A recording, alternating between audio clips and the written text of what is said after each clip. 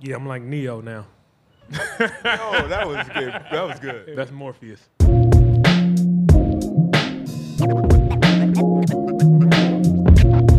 at this play on Giannis.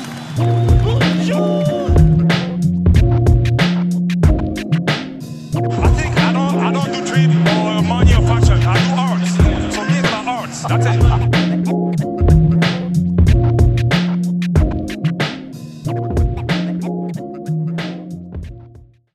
Good morning, everyone. Jurassic Views, Zaya Quiana, Bryce Diamond, same location, same room, same microphone.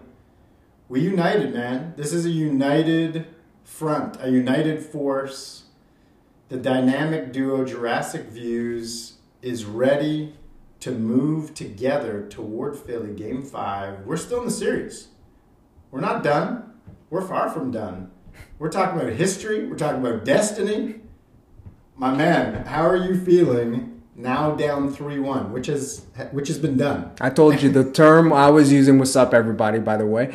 The term I was using to start off my week, even down 3-0, was equanimity. There's a posture of calmness and peacefulness knowing that we have both the resources, we have the experience, we have the fire, we have beyond just the competency, we have the mindset and the resilience to get through the hole that we find ourselves in. And the better question is, I'm selfless this Sunday morning. The question more so is not on myself. How am I feeling? How's Glenn feeling? How is Glenn feeling? How is JoJo feeling? Right? How's Daryl Morey feeling? So, Bryce, the series should have been tied up 2-2, but it wasn't, and we take our losses. We're not complaining or pointing the when we critique the refs, I think it's a legitimate claim, but we put the onus on ourselves on not executing thus far in the series. And but yeah, I'm really proud of the young guys who've put a solid effort in Game 4, and I think that the learning continues, man. Right? Our goal was two-pronged, right? Development. That's right. And parlay, man. We're just so parlaying exactly right now. Speaking of peace, and just letting it wash over us. This morning, we got to take ourselves out of the stress of the playoffs. And we got to have one of our favorite basketball journalists, one of our favorite writers, period, Katie Hendel, on the pod. That episode will be released sometime next week. Very excited about that. How are you feeling during that, man? What was it like to be a fanboy and interview Katie Hendel? This. There was maybe a few seconds there where there was the nerves that hit. More so not because I can't do this. It had more to do with, oh no, this is on. This is not me just talking to her. Right. Off the record. This is on the record.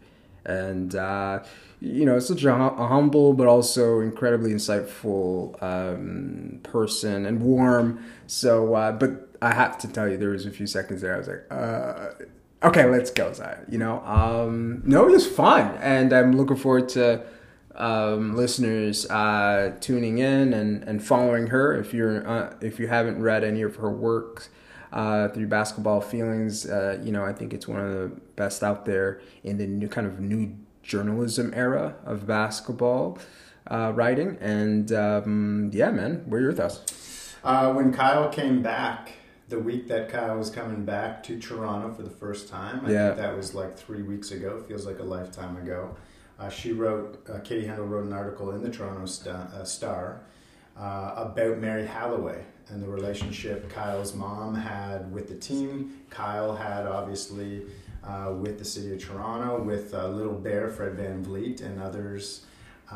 She also wrote an article that we talked about way back in our first season, Terrence Davis and that situation, his assault allegations, that an investigation, and we talked about it being required reading Katie Hendel's work, and still to this day, I believe that. And so if you haven't read those two articles I just referenced, or articles about the fashion sense and indulgence of PJ Tucker and her love for the Arizona Sun, or her respect for Jimmy Butler and his game and personality, do that on Instagram. You can follow her on Basketball Feelings as well. It's a vibe, man. I think it's not just required reading, but a vibe for sure to follow what she how she follows the league. I'm already ready for interview number 2, man. Oh gosh. But nevertheless, we won't go into further details, but we recommend tuning in and let us know what you think. One of the things that she mentioned in the podcast, in our episode this morning, the recording this morning, is Jimmy Butler's role on this Philadelphia 76ers team. And you know what? If Jimmy Butler was on the Philadelphia 76ers right now, not James Harden, if Jimmy Butler was there, there's no way I think about us coming back to Toronto for Game 6. Not even for a second. In fact, I think this series would have been swept already. Yeah. Going into Game 5 in Philadelphia, Wells Fargo Arena, are you nervous? Are you thinking Philly is going to win? What I know we don't want to talk about predictions too often. But what are your feelings going into that? To be quite honest, the one of the primary variables that I'm more concerned about for our guys is the Philly fans, right? Philadelphia, playing in Philadelphia, we knew that back in 2001 when our Raps were playing the AI-led Sixers, how tough it was to play in that arena. And so knowing that the Philly fans smell blood, 1. 2, also have an element of anxiety, knowing that Doc Rivers, who has lost series leads in the past, is occupying their sideline. That's probably my concern, because, our guys are going to be focused. Are they going to follow the game plan, regardless of how the refs are going to officiate or the crowd? And are you remaining focused, right, on your game plans and the necessary adjustments within the game that you need to do? This is Game 5. We've also met Philly 3-4 times in the season. Bryce, I think we're quite familiar with their personnel, even with the additions of James Harden. So I'm quite optimistic, man. I'm channeling my inner child. I think there's your daughter called it out, saying, "Hey, we're gonna make history." Didn't even wink. Didn't even hesitate to say, "We're down 3-0. Okay, that means we're just gonna make history." And I think we need to I had to take myself out of the punditry of basketball, that can overemphasize and the data that's provided, and almost kind of cling to a Rudy-like hope. If anyone knows, that's a reference to a 90s movie. Yeah, good call, man. Fighting Irish. Now, we're going to get to Game 4 in a second and some of the details of that game. But before we do that, as I think about being down 3-0 and now down 3-1, okay, we lost 3 in a row to the Philadelphia 76ers. And I think about this team needing to win 4 games in a row. I think about, is this a more difficult challenge than having lost to Cleveland and needing to beat San Antonio, Phoenix, and Denver on a back-to-back, and then a Lakers and Clippers team in Staples Center? Is this more difficult than beating Miami in almost back-to-back games back in February? One was an overtime game, and the other one came down to the final minute. Mm-hmm. Did we have players missing those games? Yes, we did. But I think we've referenced this already, but I remember saying on the pod, something changed in us when we beat Miami in overtime. And I actually think 4 in a row, and now 3 more in a row, is very tangible for this team. It is not out of reach. It's not out. Obviously, on a historical perspective, this is a big deal. This is like a massive deal. It's never been done before in NBA history. But when I think just beating Philly 4 times in a row, 3 more times in a row, it actually doesn't seem to be that out of the question. What do you think?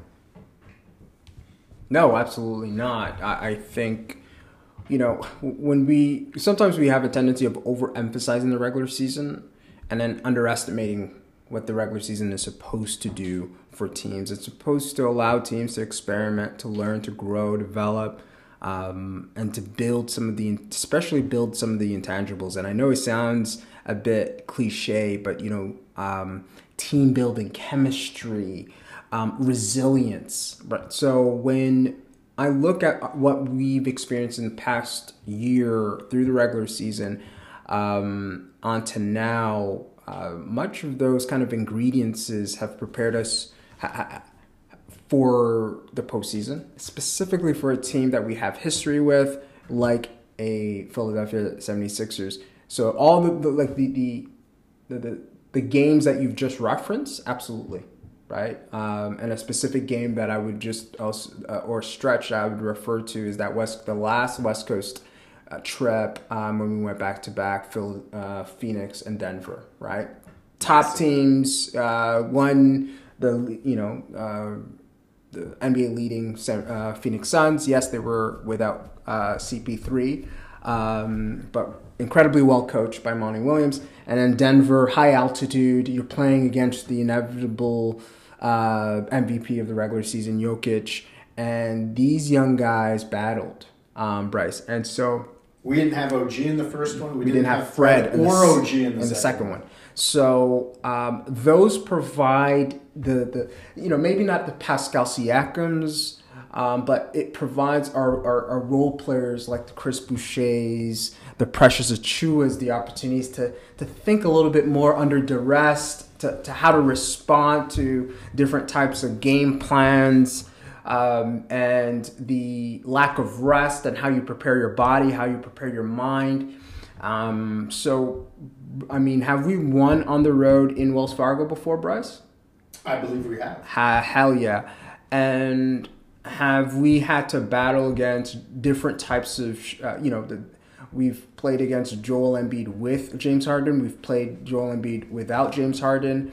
So we're fully prepared. There's nothing more that we can or should do other than showing up and obviously executing against the 76ers in a way in which doesn't in a way in which it corrects some of the ways the way you played in the first 3 games. That's important, right? That we know what to do against the zone moving forward. Because I know Glenn Rivers is going to use that, and not just in his back pocket. He's going to use that in his front pocket. The front pocket's on his chest. That's how pressing and monumental this next game is. So be ready. Yeah, be good. I mean, an even bigger question besides us, have we won in Wells Fargo Arena? Have the Philadelphia 76ers lost in the playoffs in Wells Fargo Arena in recent years? Twice, in fact, to the Atlanta Hawks, who were down 3-1. They lost Game 5, a game they should have won without question, and then Game 7 in their building against Trae Young and company. Now, we don't have a Trae Young. We don't have the ice Trae on our team. We have a beat-up Fred VanVleet. But we have some ingredients that will make life very uncomfortable. And before we preview Game 5 some more, yesterday's game, Game 4, we got to watch most of the second half together. There was a lot of moments of nerves of worry, of some doubt from me. When were you most worrisome? When were things for the Raptors most concerning for you in the second half? And when did you have the most confidence in that second half? It was the third quarter because, from my understanding, Game 3, we also had that offensive lull, and in the third, where we didn't put points on the board, and we were also finding it difficult to play with Embiid on the bench, and that was inexcusable to a degree, right? And so my concern was how we would perform in the third. Though we lost, the point differential was 2 in that third quarter, and so 2 things at least was promising was our defensive execution, and though I still think our offense looked lethargic, predictable, and one-dimensional, all fingers point to Pascal Siakam. If you said if the bright spot was Pascal taking on that leadership mantle, which I knew was there, but it seemed absent in Game 3, and I was scratching my head, which many were, which I'm wondering if it was more so fatigue, right? Because there was a 2-day rest period between Game 3 and Game 4. And Pascal, we have to understand, is taking on a lot. He's taking a lot of responsibilities defensively, not just in the one-on-one matchups, but also he's one of our best and reliable help defenders. And we're asking him to take on the offensive responsibilities, Bryce. So, and playmaking duties, which sometimes he can divide between Fred and Scotty. Scotty being down, and then now Fred being down, I was really concerned.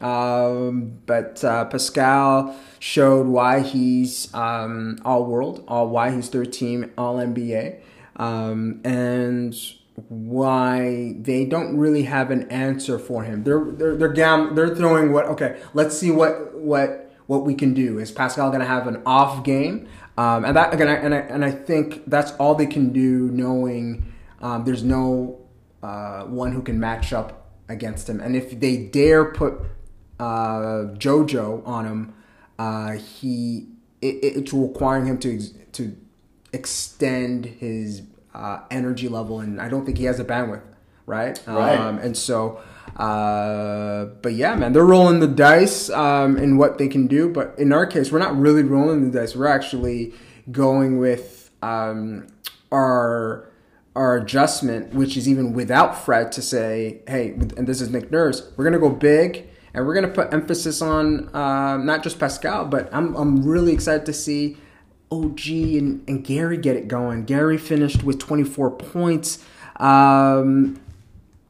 for 20 from the field, 3 for 10 from the three-point line. We still are not shooting it well from the three-point line, and yet we still won that Game 4. So that's a long way of saying the bright spots, not just Pascal, but both Gary and OG showing promise, and hopefully that leaks into Game 5 on the road. At the end of Game 3 in that fourth quarter, I remember commenting to my partner as we were watching the game. I said, Pascal doesn't look himself out there. Yeah. He's looking shaky. He's in his head. He's overthinking. And I thought, we need to move the ball away from him. Let him be a secondary, or tertiary player off ball, and let Gary, OG, or Fred operate things. And we didn't, and I think we suffered for it. Cost us. However, when Fred got injured yesterday, I want to say it was in the third quarter, might have been early fourth. Yeah, second quarter? Could have been second quarter. Yeah. My gosh. You're right. It was second quarter, because he only played 15 minutes. When he went off the court, I thought to myself, this actually might be a good thing for Pascal, because although it puts more responsibility on him, it simplifies things. He doesn't have to overthink where Fred is, should Fred get the ball or not. They're not trying to, have this kind of egalitarian offense. What they're trying to do when Pascal is there alone, you know what the hierarchy is, and you know what it is in the half court. And Pascal rose to the occasion, and that was a massive moment for him, but I think for our team, because everyone was locked in, and everyone on our team, forget about them, everyone knew what was coming and what their role was in response to what Pascal was doing. Whereas Fred and Pascal working together, sometimes you're not sure how, things are going to come your way. You're not sure how things are going to play out when the pick and roll doesn't work. Yeah. Or Freddie makes a last second decision because the defense is closed out on him. Or Pascal's, popped out for a pick and pop. Well, Pascal, is he going to shoot it or is he going to pass it? There's all these question marks. Where yesterday things got simplified, and we looked a lot better in that second half and fourth quarter. I'm looking at Joel Embiid's stat line, and I'm trying to see what we did better. I'm trying to analyze because he's still defensively, because he went to the line 9 times. He averages about just 12. Yeah. So he's 3 off from his season average, and he still had the audacity to complain of the officiating, which it just boggles my mind. Your boy Harden, who also kind of manipulates the officiating, finished with 11 himself. So I'm wondering, what are we talking about here in terms of the officiating inequalities? Nevertheless, I think we've figured out our defensive scheme. Maxey didn't have an explosive game. The only guy that still seems to pour it offensively for them is Harris, and I think that is strategic. We would rather Harris try to beat us, and he's living up to it.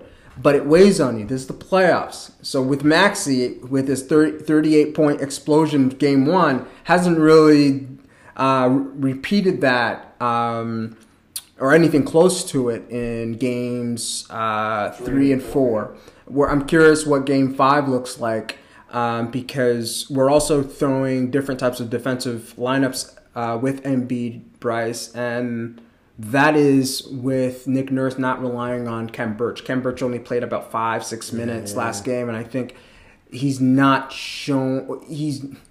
I think on us, he's not giving us much offensively, and I think it doesn't cost us much to remove him from the rotation defensively. So might as well roll the dice with Precious Achiuwa, or should I say God Shamgod, because this dude made me jump out of my seat and literally roll on the floor with that move in the second half. That in and out crossover. Gerald, Danny Green, you were sent back to where is he from? Rhode Island? Yeah, man. Long Island, my bad. Shiloh. But yeah, and I don't just mention that as a hot take. No, Precious and Chris Boucher, and Thad Young are proving to provide this kind of the center by committee versatility that's throwing the 76ers off, but are also providing some much needed offensive firepower. Again, I hate to say this because it's almost blasphemous to say. And we certainly wouldn't say it if he was healthy. But Fred VanVleet not being in that second half actually helped us defensively as well. We had more speed because Fred's mobility is still limited. Yeah. And we had more length. Yeah. And when you saw plays like the one OG had coming across the half court, intercepting Embiid's pass like he was a Buffalo Bills quarterback in the early 90s, and then being able to save it and throw it back to his teammate and start the break.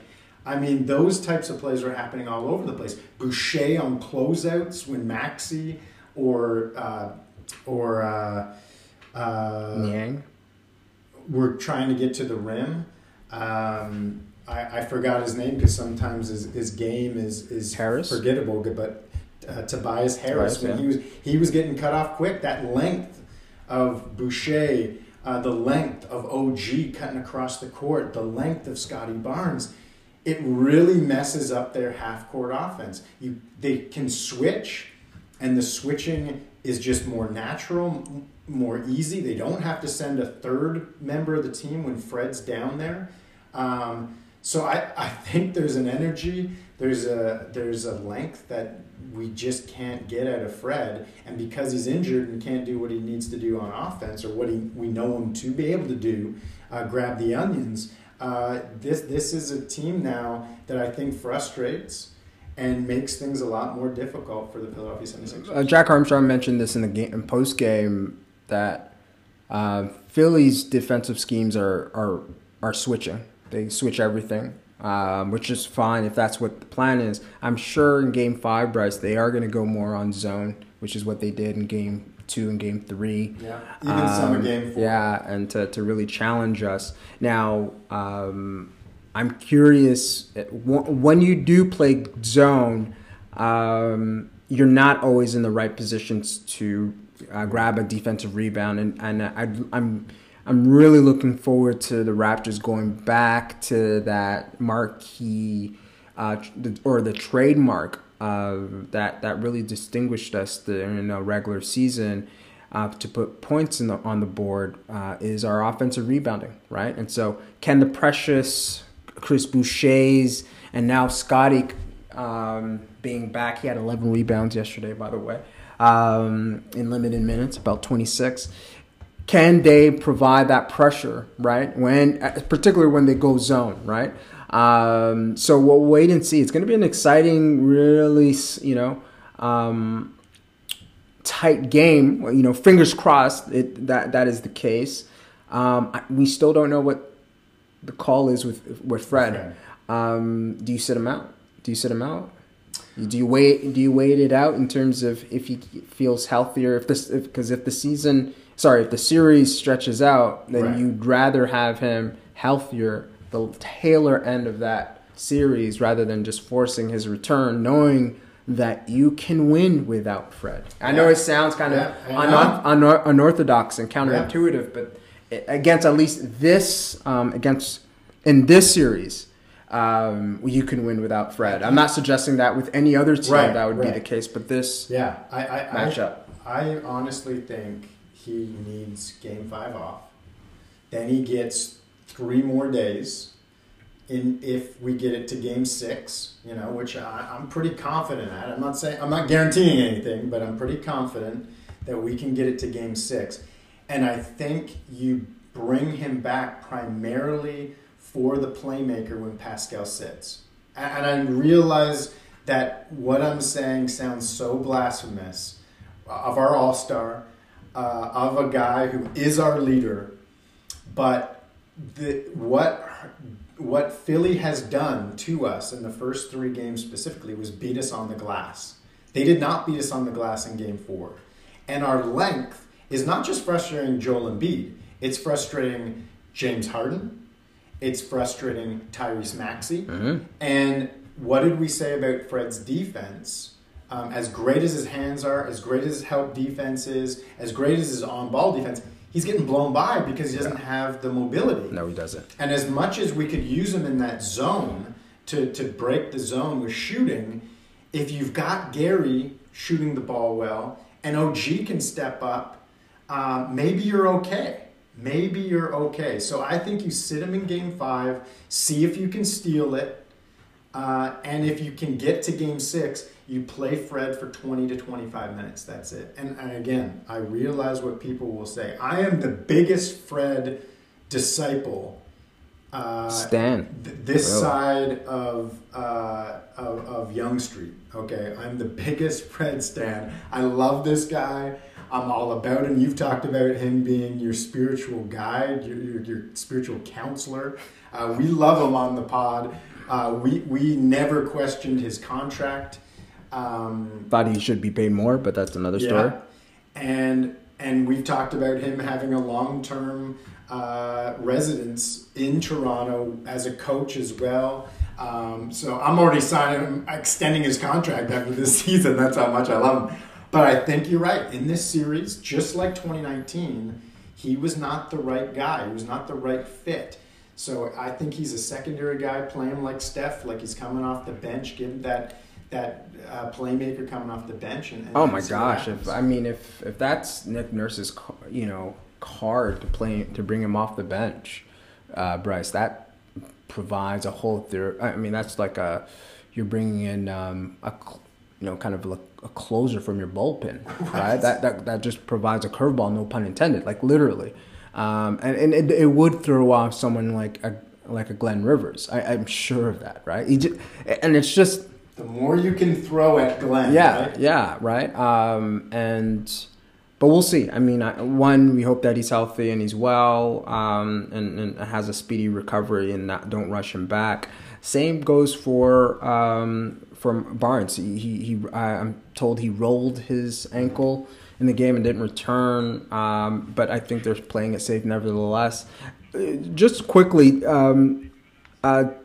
ESPN, Tim Bontemps, he wrote kind of a post-game review, overemphasizing on Joel Embiid's injury rather than even mentioning Scotty Barnes' injured ankle or Fred VanVleet's hip. I mean, goodness, like, what are we talking about here? He's playing, right? Last time I checked, he's not on the injury list. And let's just be balanced with the reporting. Like, he's not the only. I know he's a star. I know he's a MVP caliber player, but he's also just not the only player or team that's experiencing some mishaps.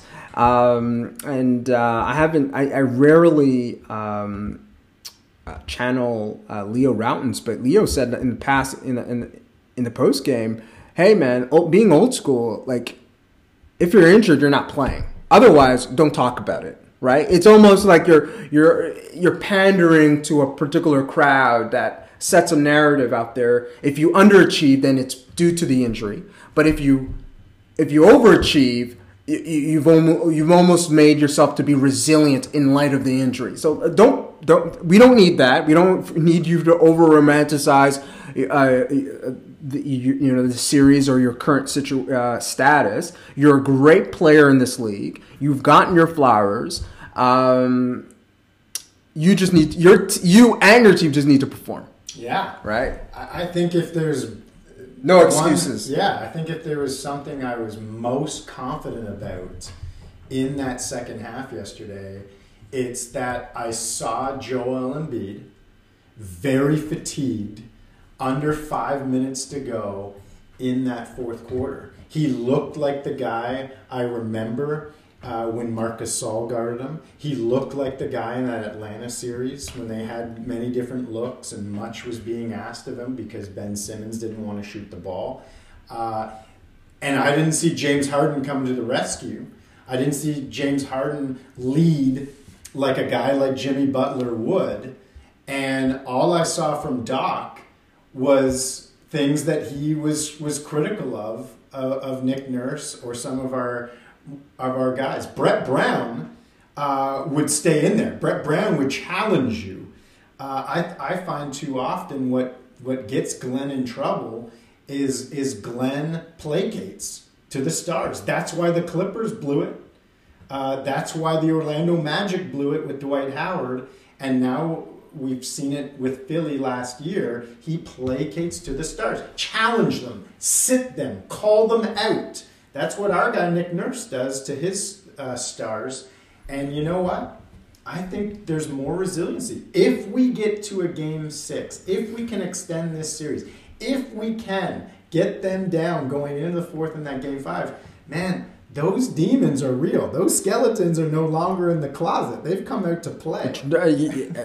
Hey, man, you can pretend that you don't believe in ghosts. You can tell me you don't. You can tell me you have a particular atheistic posture. But nah, man, let me just tell you right now, Philly fans, Glenn Rivers, JoJo, they're real. Okay, you can live in denial, but they are. They're not just stuck in your past. They're in your present, man, and you have to exercise your own demons. No one's going to do it for you. You don't outsource that job to some referee exorcists, you know what I mean, or the league or media, you know, to concoct some narrative for us to have some form of sympathy for you. You got to go through the valley, man, the desert, the muck, the mud, without people holding your hand.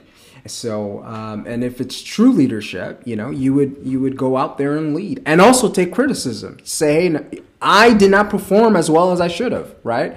So anyway, I mean, all's fair in basketball. I know in love and basketball. In love and basketball, you know. But I'm, you know, I'm looking forward to. I'm not going to jump to Game 6, Bryce, but I am going to just stay focused on Game 5. Right. The onus is going to be on us, right? Regardless of what Philly throws at us. You know, you're playing an MVP caliber player. He's going to get his calls. You need to remain disciplined, not just in terms of your defensive execution as it relates to your peripheral role players who you're going to expect to miss shots, right? But also your offensive execution. There cannot be a lull. And so I think we've talked about it back and forth. Do you play a Malachi? Like a Malachi Flynn? Like, do you throw him out there, or do you still roll the dice with your kind of Thad Young, Pascal, Scotty Barnes, playmaker archetype? I personally think that we need a Malachi for two reasons to play 10 to 15 minutes tomorrow. Number one, I think we need another ball handler to give Pascal 3 to 5 minutes on the bench in that first half. I think he needs to not play more than 41 minutes. Yesterday he played 44, so I think that's one. Number two, if they go zone, we're going to need another shooter, I think, especially if the zone is extended, right? And we know that there's not a lot of imagination when there's crisis moments for Doc. And there could be tomorrow moments where Glenn feels, things a little bit tighter in his backside than he's used to this series. And he's going to rest on his decisions. He's not going to make constant adjustments. He doesn't like to do that. Doc is a little adverse to change. Embiid is a little adverse to change. So I think that we are going to need to see at least 10 minutes from Malachi for both of those reasons. Playmaking to give Pascal rest, but also to give spacing in the zone. You know, Philly can do something against this and match us in terms of size, right? They can also go big. They can go JoJo. They can go Paul Reed at the 4. They can have Harris at the 3, because Tobias is still a big forward, right? At 6'8", 6'9", and then you go Harden and Danny Green. Yeah. They can and sit Maxey out. Go big on big, and you're not compromising much defensively except for maybe Paul Reed, but that's not that's not Glenn's calling card, right? So I'm all for it, especially if they go zone, to put Malachi in there. Armani Brooks as a maybe, but I doubt that he has the experience and maybe the defensive showing the defensive potential that Nurse may want to gamble on. But yeah, you go Malachi. But my you mentioned the minutes that Pascal has been playing. My concern is, does he tire out in Game 5? And do you sit him to spell JoJo? So if Joel is sitting, do you also sit Pascal so you can buy some time and you go heavy on Gary and OG being their primary go-to guys on the offensive end? For me, I think I want to increase the responsibility that I put on OG. He looked great in Game 3. He struggled from the floor in Game 4. And what's great is that as much as we need him offensively to take us over the hump, to get us to a real confident spot in this series and to get it close, OG's defense is good enough to make sure that he's on the court. But I think you need to increase his responsibility to remind him and the team that this guy is a stud, and he is very valuable to us. And he can do things Pascal can't even do. He's faster than Pascal. He's stronger when he's going to the hoop. I was okay that he got the offensive foul yesterday against James Harden. I thought it was a soft call. I thought Harden was flopping, but that's per usual. But I think you've got to put more minutes on him and put more responsibility on him. In respect to Gary, seems like the sickness is gone. He didn't shoot particularly well, but if you're going to have a three-pronged attack, he is that third guy for sure with Fred out of the lineup. And I think when Gary is hot and he's allowed to create, I think what it does is creates more spacing for sure, makes the defense have to tense up and contract when he's got the ball, if he's driving or, if he's from downtown, they can't leave him as easy. So they're harnessed in more on him, just like we had to against Maxey. But I think our ceiling really comes down to how well OG and Gary can play. It's not just Pascal. Pascal's the floor for us, right? Yeah. He raised the floor yesterday. Yeah. Now it's time to put the onus on the other two guys and say, this is where we need your game if we're going to win this series. And Pascal, I'll still put money down for him to be our closer. But prior to that, you still need OG and Gary to offset the offense, especially that half-court offense that can really go through some lethargic stretches. But let's back to my attitude, to my focus, to start off the recording. I'm good, man. I'm confident. And it's not that 2019 feel when we had Kawhi so much as I trust this group of dudes. I think their resolve, their resilience, and the matchup. They're not intimidated at all by Embiid or Philly, whoever Glenn throws at them. Game 7, baby. Yeah, it's interesting, man. We got a long way to go. We have a Game 5 to pull out. But what I saw yesterday was a tell. Much like in poker, when a guy is bluffing, you know what they do. You know that pattern. You know that one thing, that one little routine. Not everyone shows it, but there was a tell in yesterday. And Game 3 looked great when they buried that triple and went on to win in overtime. But when there's little parts of their game, when things aren't going well, all of a sudden the emphasis is on the thumb. When you're making a hoop and one, there's a lot of floor gyrations as we saw yesterday. There's a lot of confidence and swagger. But when the going gets rough, these guys all of a sudden have a tell. And the tell is obvious. You don't have resiliency. You don't have the endurance that's required for a long series. Remember Mike Tyson? Yeah. Mike Tyson would knock you out in the first 2 or 3 rounds. If you got to a 4th round, Evander Holyfield, what's he doing? This dude's biting ears. That is what's going to happen. Yesterday in the press conference. That's ladder. That's fine. That's ladder Tyson. But even in that earlier part of his career, Buster Douglas. If that means you have past the 4th round, you pass him the 4th round. Past the 4th game. There's a level of fatigue, and especially if you're one thing that the analogy with boxing is it's finite, but it is fatiguing. And if you take hits over a period of time, and you're not if you're not cerebral enough, not to say that Tyson is not a smart dude. I'm not saying that JoJo's not a smart dude or Glenn is not a smart dude. No, I'm saying that there's a level of mental fatigue and a requirement that you remain focused and a high point of concentration to maintain over the course of the game, particularly on how you end it. And I'm still going to go with Pascal being that guy to lead us in the closing. Game 7, but it starts in Game 5. I know, on the road. I think we got this. Last year, the Hawks and Sixers played a Game 7.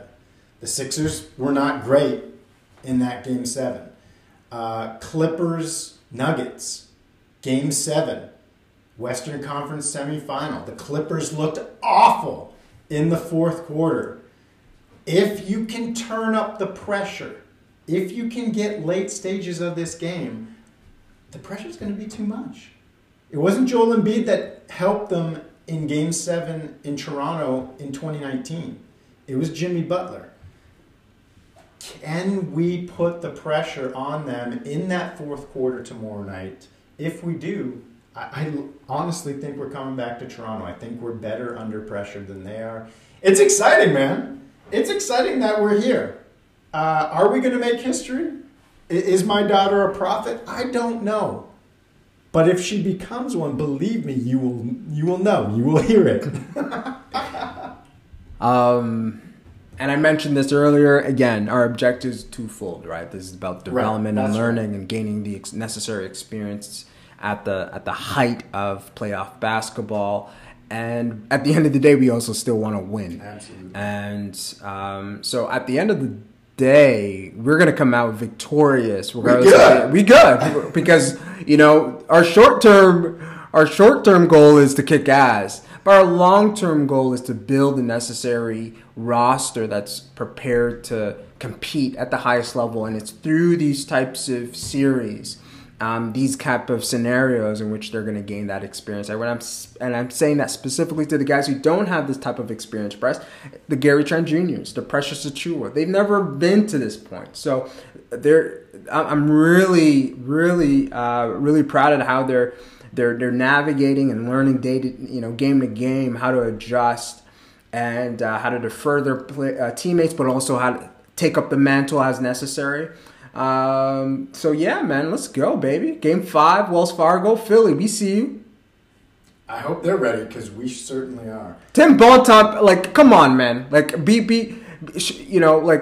Have more nuance and substance in your reporting. I know you got game. Now show that in your writing. Goodness gracious. Dang. If you don't got sources, I can give you folks who can tell you what's up with the Toronto Raptors organization. And if all you're going to do is focus on Joel Embiid's injury and not tell the full story, we'll just start calling you Cathal Kelly. That's all I can say. All right, y'all. Like I said before, do be aware of the interview episode with Katie Hendel that's coming up later in the week. We will catch you maybe on IG Live. Maybe I can convince Zaya to be on IG Live after the game tomorrow. We win Game 5 IG Live straight up. I'm going to call it right now. You heard it. You are a witness to it.